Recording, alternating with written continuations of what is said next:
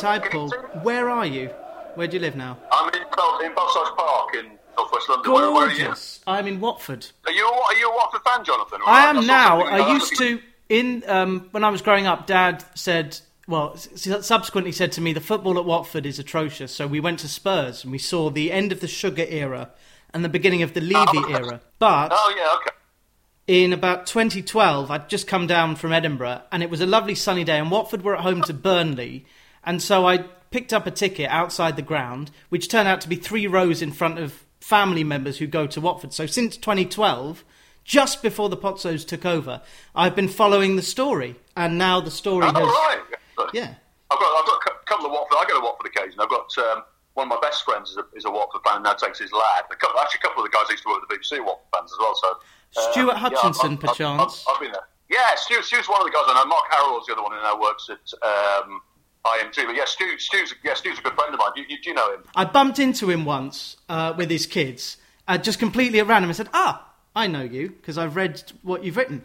And he did some VT, I think, for a particular Watford VT that has gone into popular admiration. I think it was a 99-2000 one. I'll have to go back. I've got it over there. Oh, okay. Okay. Because the other guy we know, who's a friend of Mark Harrell, is my friend, is Ollie Wicking, who does a lot of the Watford... Yeah. He doesn't even do sort of books and... Ollie is a genius. Not just because he's got a classics degree like I do, but Ollie, I have spoken to him properly, and he does something called Hornet Heaven. We've got a little circle of people who email each other stuff. He's usually got he's usually seen something amusing on the net or something, offensive. He's very he's a funny, very clever guy. I mean, I remember first he wrote in the same compilation. Again, you're probably a bit young for this, but when Saturday Comes did a very early compilation of writing, he was in it to write about I think it's called My Favourite Season, and he wrote about one of the early Watford seasons under Taylor, I think. And then Harry Pearson wrote about a completely pointless Middlesbrough season, and Harry, I sort of know Harry a bit because he's part of Middlesbrough Support South. So there's that little network of When Saturday Comes and those guys. So I'm aware of Ollie from back then. I don't know. Mark Harrell's my mate who used to work at the BBC and now works at IMG. Stu's left the BBC as well, and there's a guy called Paul Wright who used to be a producer of the BBC, who's now, I think, doing sort of light entertainment. Again, I've just occasionally, in fact, we went into a pub last time I went to a Watford game, and he was in there. So I've got a little Watford, a little Spurs set, funnily enough. It's funny. Those are probably the 2 clubs where I've got most friends. So there you go. Well, I hope to see you next time you come to watch a Watford game, which will probably be sometime in 2023, because we're going to go straight back down. Well, yeah, we certainly aren't going up. I'm quietly boycotting football. I just can't stand the bloke. Well, that's where we'll start. I probably should have done that when he took over, because I've had personal. If you read the book, I don't know. I disguised him slightly, but I think it was pretty obvious who it was.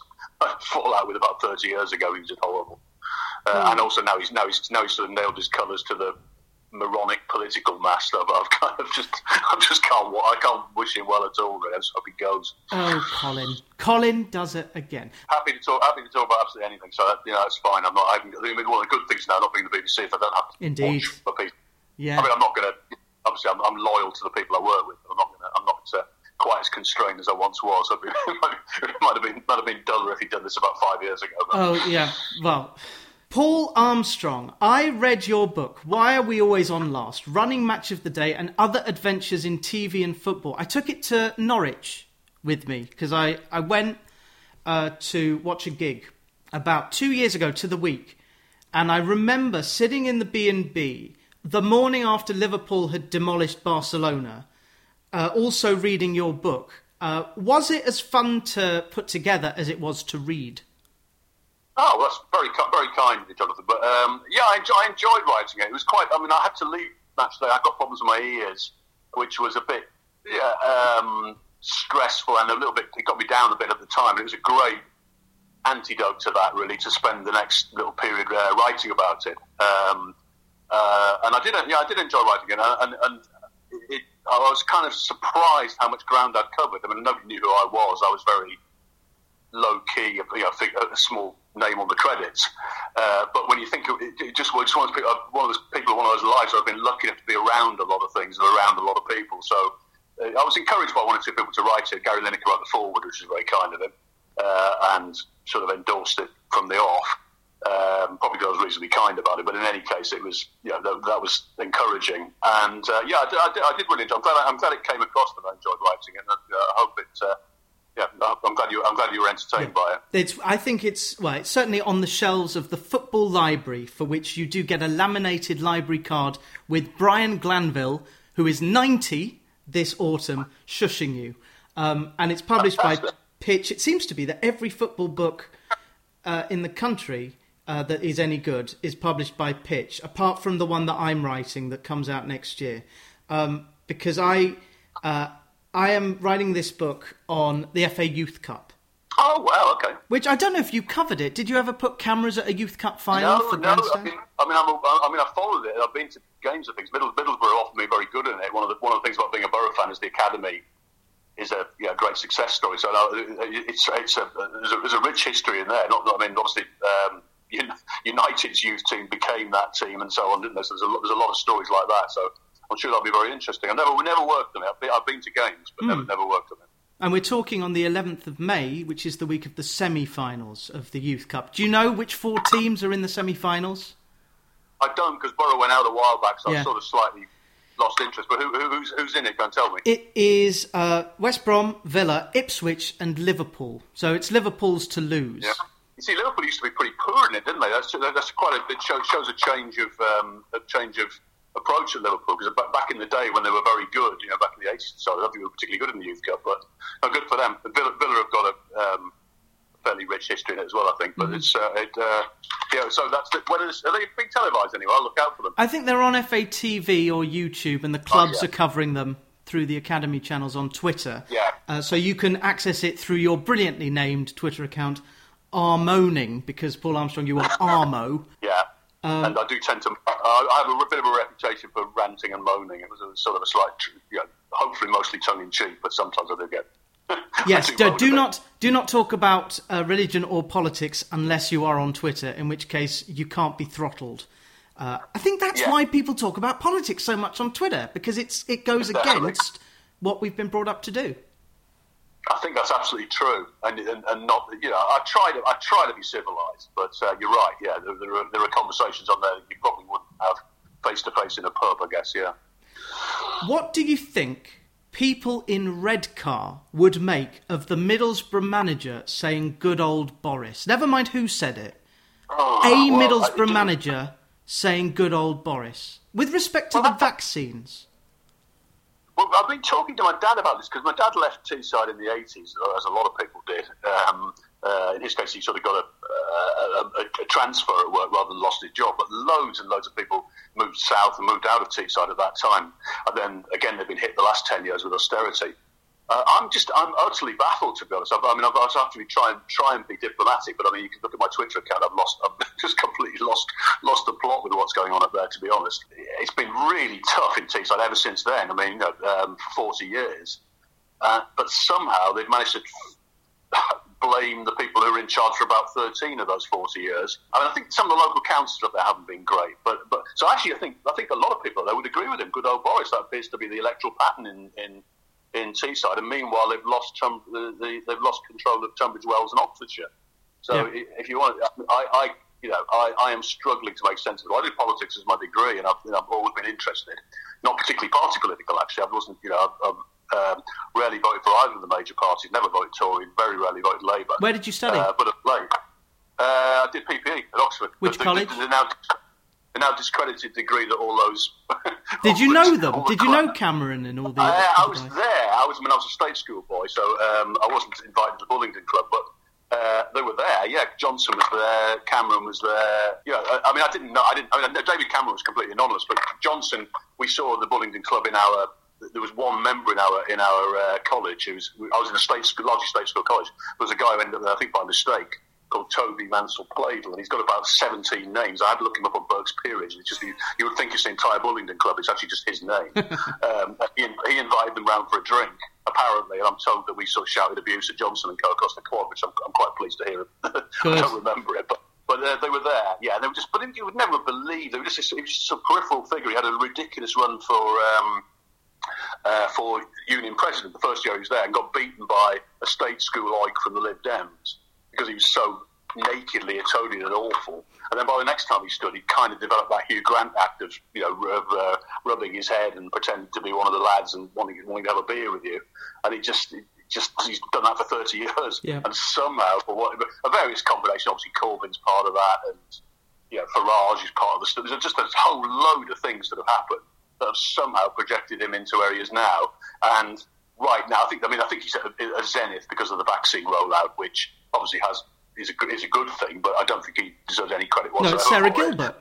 Yeah, that's right. They've obviously they've appointed good people to procure the vaccines, but then track and test that there's been a total catastrophe, and they sort of try to fob that up on the NHS and claim the credit for the vaccines, as they tend to do. But yeah, I'm bewildered. I'm completely bewildered. I feel sorry for Teesside because some of the worst clips of people saying Labour closed our hospitals, Labour closed, when they clearly didn't because they haven't been in power since 2010, in Hartlepool. Hartlepool is getting absolutely trashed, which isn't particularly helpful either, you know what I mean? It's kind of, it just accentuates that polarisation. There are two Britons, just as you write in the book, there are two Americas, there are two Britons. I think I'm doing the world a favour because we're talking as the Queen is reading out what her government is putting into bills for the next year. I couldn't watch that. I mean, the absolutely clear voter suppression. It's just clear. There's no reason on God's earth that they're saying you need photo ID. It's a distraction. They know it's a distraction. But they also know who they're going to disenfranchise, and they're not going to. It's literally what the state of Alabama did 50 years ago, or what Zimbabwe did. They're still doing it. Yeah, in the States. It's absolute. I'm sorry. Good old Boris. They probably lost you all your listeners now. But I mean, Neil Warnock.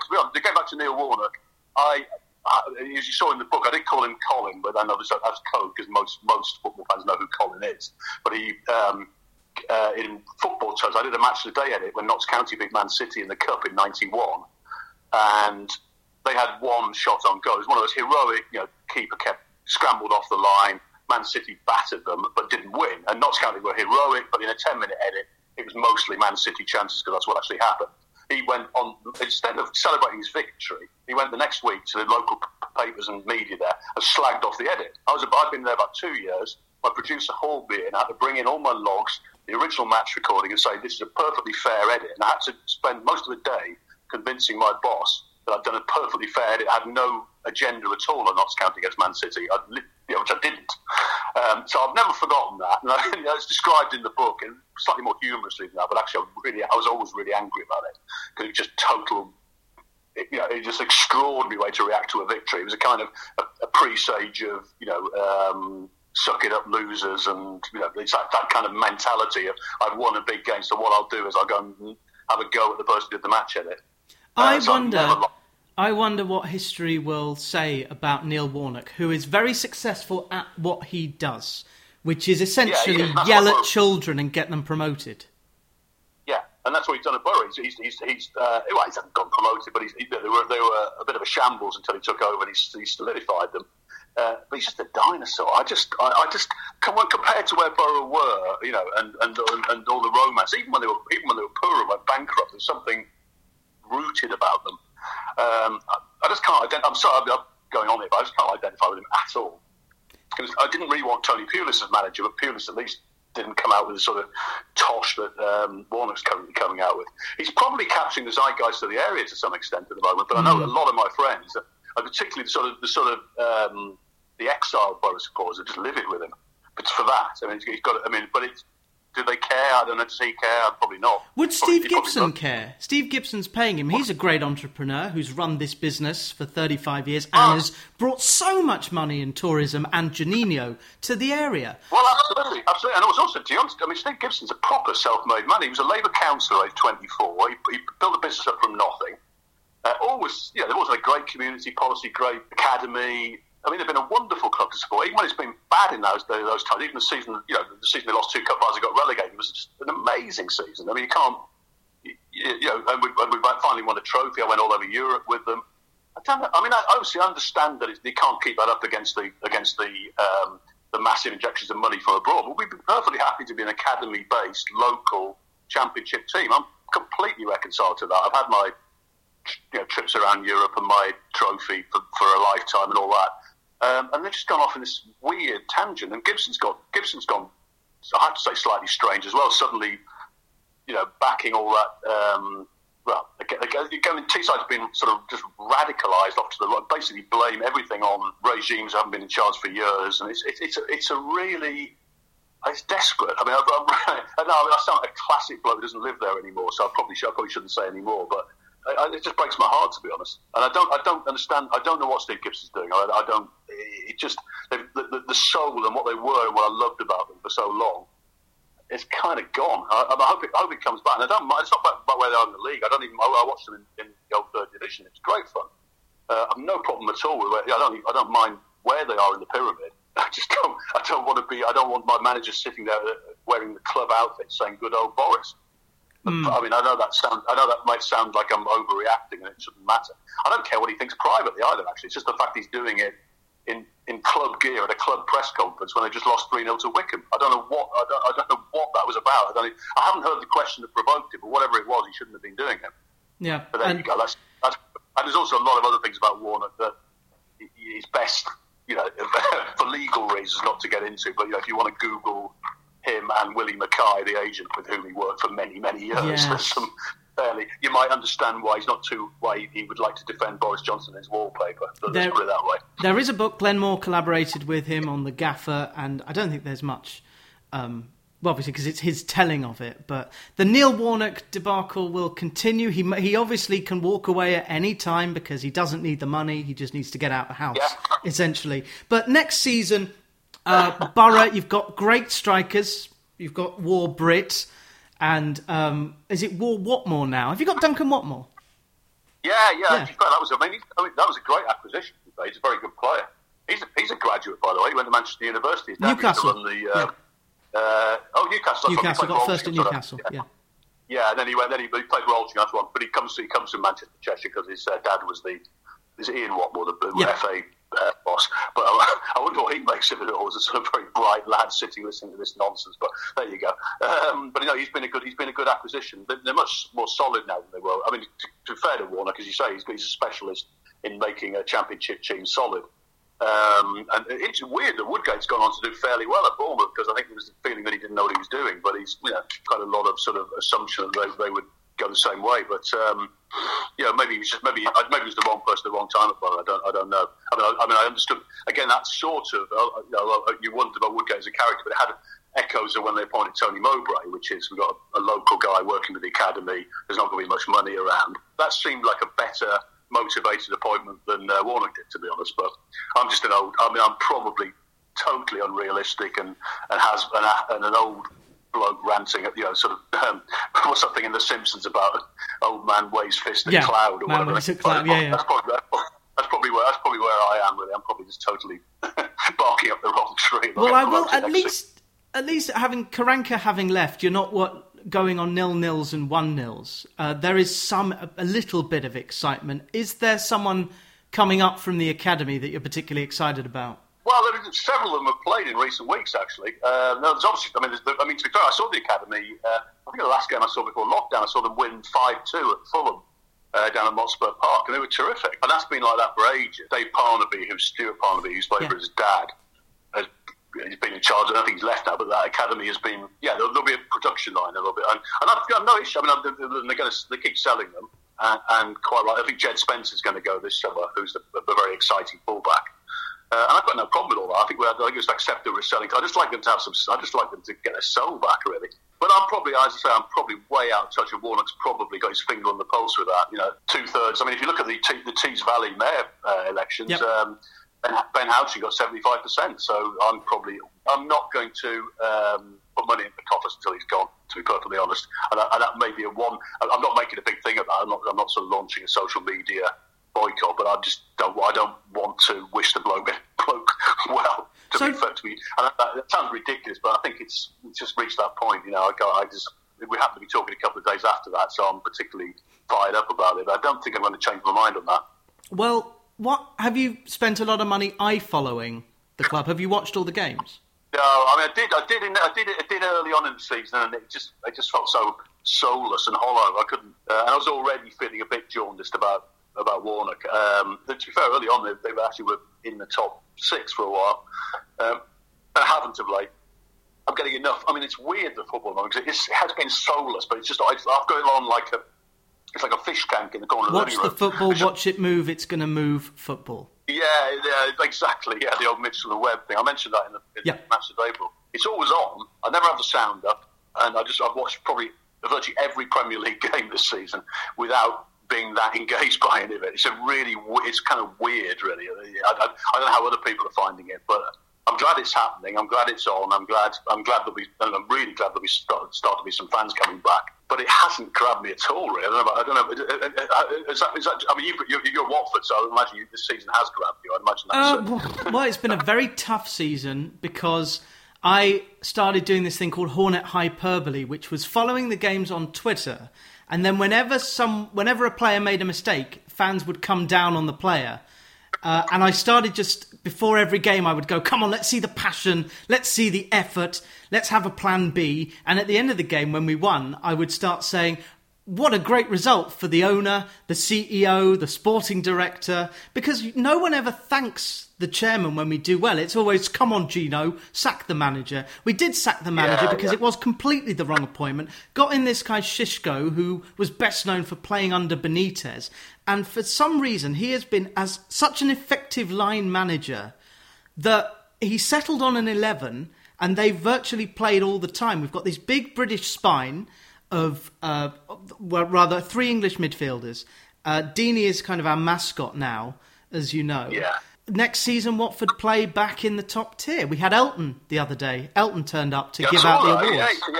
Yeah, I mean, I would guess you're going to struggle again, aren't you? Because it just we'll come 18th. We're the 18th best team. Leeds have made the transition like Wolves did before, but then Leeds and Wolves are... I mean, Wolves had all that Portuguese... Wolves are in trouble now. And Leeds have got... Yes, they're in trouble now. That's right. It's taken a couple of years to start being found out, but they did have an initial impact of all the Portuguese signing.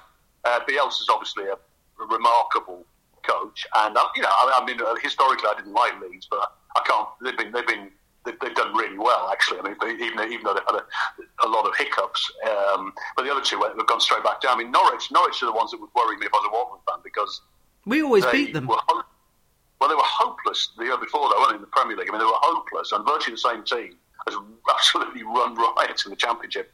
I don't know how you. I mean, I think the gulf is bigger than ever, isn't it? So it's going to be quite difficult. I mean, Sheffield United did it for a season, didn't they? So maybe Watford can take some solace from that you can have a year of, playing at your maximum. Obviously, that crumbled completely this year, but I don't know. I mean, it must have been really odd. It must have been really odd working on it this season. I've often thought I'm glad I'm not doing these programs. They've done brilliantly because technically it's been so difficult with them. With people directing matches who sometimes aren't even at the ground, and everybody's having socially distanced when they're doing analysis. In the old days, when you go into a cubicle with the pundit, sit there for 2 hours sorting out all the analysis with a producer and an editor in the room in a small cubicle, you just can't do it anymore. So it's all done remotely. It's all ahead, and there is just that lack of some kind of spark at the games, isn't there? I mean, the football's good as it always is. I mean, it would have helped if it had been a more of a competitive title race, I guess. But it's oddly sort of soulless, isn't it? It does prove that you do need supporters there. I quite enjoy the Champions League. I'm saying that I kind of sick of all the same very rich clubs progressing in it. But isn't it great that we have Abramovich's money against the Kingdom of Abu Dhabi's money? Well, it's so difficult. Again, the government's trying to make capital out of an all-English final, and I completely get the motivation for playing in England. I think that's absolutely common sense. But yes, it's difficult to wave your flag about that, isn't it? And certainly when you're sort of thinking, well, Paris Saint-Germain were in the European Super League, so I should support them in this. And you think, no, I can't. Qatar and Neymar and all that. It's not football. It's not football anymore. Yeah, it's balance sheets, asset management, and venture capitalism, and that isn't sport. And even when the people who are too rich for any of that to matter, it's kind of national. It's Qatar against Abu Dhabi, which is two Arab philosophies and a lot of sort of willy waving in the Middle East. Exactly. It doesn't. I can't get myself wildly excited. If anyone's going to wave a willy, it's going to be us. Willie's coming home. You end up being motivated by. I was watching Real Madrid Sevilla, thinking, "Come on, Sevilla, just just because Perez had run the European Super League, Sevilla beat Borough in that European final. I was there, and their fans were great, and they haven't won the thing since the 40s. I'm getting like that. I'm going to be following. I mean, I followed Paris Saint-Germain the other night, hoping Lille are going to win that league. I mean, it's just become a sort of who do you not want to win things? I want Leicester to win the cup. I don't know. I wouldn't even have minded West Ham. I would have quite fancied West Ham getting the Champions League, even though I've never liked West Ham on any level at all. But I kind of, just because they weren't part of that, relatively speaking, obviously the people who own West Ham are, isn't it funny? No one is talking about Sullivan and Gold now they're doing well. This is just so manic. No one's talking about the Pozzos. No one's talking about at Radrizzani of Leeds because they're doing so well. No, that's true. No, you actually sort of forget. I mean, in particular, Sullivan and Gold have had an absolute result here because relatively they don't look anywhere near as sleazy anymore, do they? Which is. And as you say, nobody talks about it. I mean, the West, in a way, they've been unlucky. They haven't had fans there this season because the fans have had to eat their words a bit, wouldn't they? Whereas someone like Spurs, Levy's got away with it big time. My Spurs fans would have, there would have been uproar every Spurs game recently, particularly in the latter days of Mourinho. It would have been just, they were so cheesed off with everything. The most amazing thing that happened this season is that Mike Ashley woke up last month realising he was only the 7th most hated owner in English football. How has it come to that? Yeah, probably, possibly not if you took a straw poll on Tyneside, but yes, you're right nationally. Yeah, definitely. Yeah, apart from Tyneside. Isn't it? You're very good friends with Big Al, War Allen, who gave this great chat with Kevin Keegan, and Al and Kevin said... Wasn't that superb in The Athletic? It was fantastic, tremendous. Wasn't it? And they came to the conclusion that they're both not welcome by the club that they helped build so that Mike Ashley could buy it. Absolutely. And obviously as a Borough fan, you kind of snigger a bit at Newcastle's inability to win anything, but it actually, they should be so much better and bigger than they are. Particularly, for those two guys. I mean, Keegan and Shearer, since the two figures in Newcastle history since Jackie Milburn, and they're both sort of treated as pariahs there, which is just appalling, isn't it? I mean, it really is. I mean, Keegan had his comedy moments, but God, you can't argue the guy's love of the game and his, that interview was amazing. I didn't really know how he was these days, but it was he really opened up to him, didn't he? I thought fabulous. It was in The Athletic, wasn't it? It was, yeah. Really, because Al is now their star columnist. I've always thought. I mean, I said it in the book. I mean, I've always liked. I didn't like him much as a player because he played for Newcastle and he was, sort of. Used to referee matches, basically, and all that kind of stuff. But once I got to know him, he's a proper human being. He's got so much more about him than people realised. I think I think the further he is away from the game, the more that's coming out. The more he initially as a pundit, like they all are, he was slightly reserved, didn't want to offend anybody in case he went back into management. But he's really developed. And he's just a really good bloke. I hope that's sort of now coming over. He's a genuine... I remember when Sport Relief were looking for somebody to send to a project somewhere in Africa, I said, you should send him. Well, they did the same in South Africa to some townships and so on. Because he's just open to things. He's just like even the stuff he's done in the last week or so with Ian Wright about the social media abuse. He's a good sort of everyman for that kind of situation because he's just got basic decent values and he's a good bloke. And the thing about playing for Newcastle, knowing he wasn't going to win as much as he would at Man United, is genuine. I mean, people think that's a load of rubbish, and he's sort of covering up after the event. But I think it's absolutely, he would genuinely, even if you got him sort of drunk and forced him to answer, he'd say, "No, I'd rather be number 9 for the club that I always supported, be their record goal scorer." He'd already won the Premier League, to be fair, at Blackburn, but he has no regrets about that, which I think is immense, really. Although, just imagine Shearer with Man U, they would have won the double, then the treble. Oh, they did anyway. Oh yeah. Yeah, exactly. Did exactly. you? You mentioned he'd just be in a long list of greats at Man United, wouldn't he? I mean, even if it had all gone brilliantly for him there, whereas at Newcastle he is. I can see that. It's like Janino. It's like talking about Janino or Troy Deeney. Troy Deeney is you can't help but warm to Troy Deeney as a neutral. You just think that guy gets that club. I remember when I was at the game when Graham Taylor had died and it was Watford Borough. Yes, and it was quite. We said it's quite clearly. Dean's gone around as captain and said, "Look, you guys, you're all over the world. I get this. You won't know who this bloke was, but behave today. Show some reverence. This guy was massive in this club, and it was clear he'd led the dressing room in. We're going to do the right thing by this fella. And he's just like that all the time, isn't he? I'm an enormous fan of his. I know you're right. He's become more of a sort of talisman now. He's a senior pro. He's not. He probably. I suspect he might not even play that much in the Premier League. Will he? I don't know. I think he's an impact sub next year because we've got Sarr, Joao Pedro. We'll bring in another number 9. But we need him in the squad. There's no way he's going anywhere. He's got a book out later this year. He's doing a lot of media work. But he's the heartbeat. He's the heartbeat of your club, isn't he? If you have, you need. I mean, that's one of the things. To be fair with Borough, all I'm saying about Warnock. There are always people there who get it. There are always players. Ben Gibson was one, but every single Borough team ever has got people who, because it's that sort of area, it's actually difficult to entice people to come and play there, and they've got a very good academy. So that is something. That is one aspect. Once Warnock's gone, I'm back again. That's something I will take some heart in, and you need that at every club. I think Dean is your sort of, I'm going to say fig leaf of respectability. That's a bit unfair, but he's the sort of. He's the conscience and the decency and the connection with the fans, isn't he? Yeah, absolutely. He's Elton John's representative. Exactly. Time when you sacked team managers and you had a bit of actually, to be fair, it generally works, but you've got a bit of a reputation as a sort of fickle. He gives you that thread through it all, doesn't he? And that, as you say, that lineage. There was a time when Walter Mazzari was playing, and we were playing very stoic, stay in the division football, and Deeney was dropped for the last few games. He went to play golf, and he said to Scott and Gino, "Get this guy out or I'm leaving." Right. Before we start on the second half, 2 things about Mr. Wright. I always quote Ian Wright's reaction to the Japanese bullet trains, where isn't that brilliant? Which you detail in your book, Why Are We Always On Last, where he grabs someone and you go, "You have no idea how lucky you are," and he kisses the platform. This is a guy who can't believe how lucky he is to be in Japan covering the World Cup 20 years ago now. Oh, that was a wonderful... That's one of my favourite ever moments. We just at the end of a long trip, arduous trip.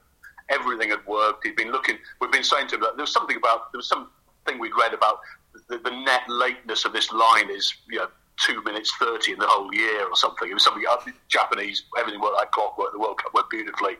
And just at the end of it, going back to the airport, he just went on his knees on a platform to all these bewildered commuters. He's there in this kind of very conspicuous guy in Japan saying, "You people don't know how lucky you are to live in this country." It's just marvellous. He was brilliant. I love the guy unequivocally. I mean, he can be. I mean, I remember coming back on the flight from that. I don't know if I mentioned it in the book, but I had to kind of entertain. I ended up sitting next to him, and he was just restless and being a bit like a kid.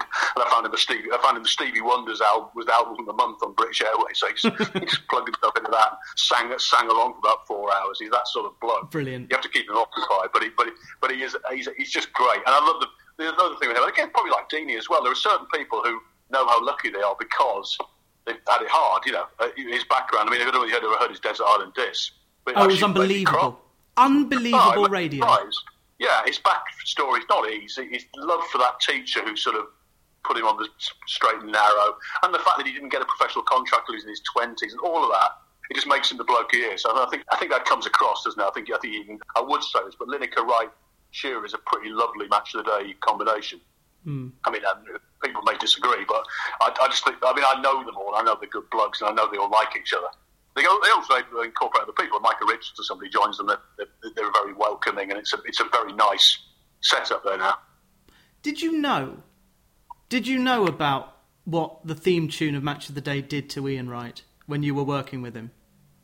I remember him coming. I was actually with him when he came in. He came in as a guest appearance under Des in probably late 90s. He just did a sort of a cameo. I think Arsenal weren't playing or whatever, so he came in and did a programme. And I was sort of looking after him actually in the day.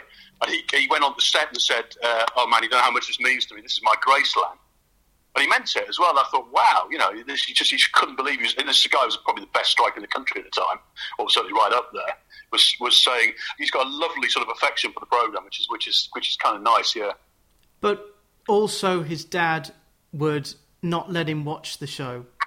That aspect of it. Yes, his dad. I mean, that's kind of yes. His background is really quite heartbreaking, isn't it? Which he's made public, which is a very brave but also smart thing to do, because he now realises that his platform can affect millions of lives. Yes, he brought joy to Arsenal fans, boo, but also his media work, it makes him one of the most essential broadcasters, and obviously you've got Jermaine Jenas, Alex Scott treading in his footsteps. So Wrighty, perhaps one of the most significant figures in the country. Discuss. I think there's a lot in that, and when he talks about the social media filth he has to go through sometimes. Most people with anything about them, again, I thought it was useful using Shearer as the conduit for that.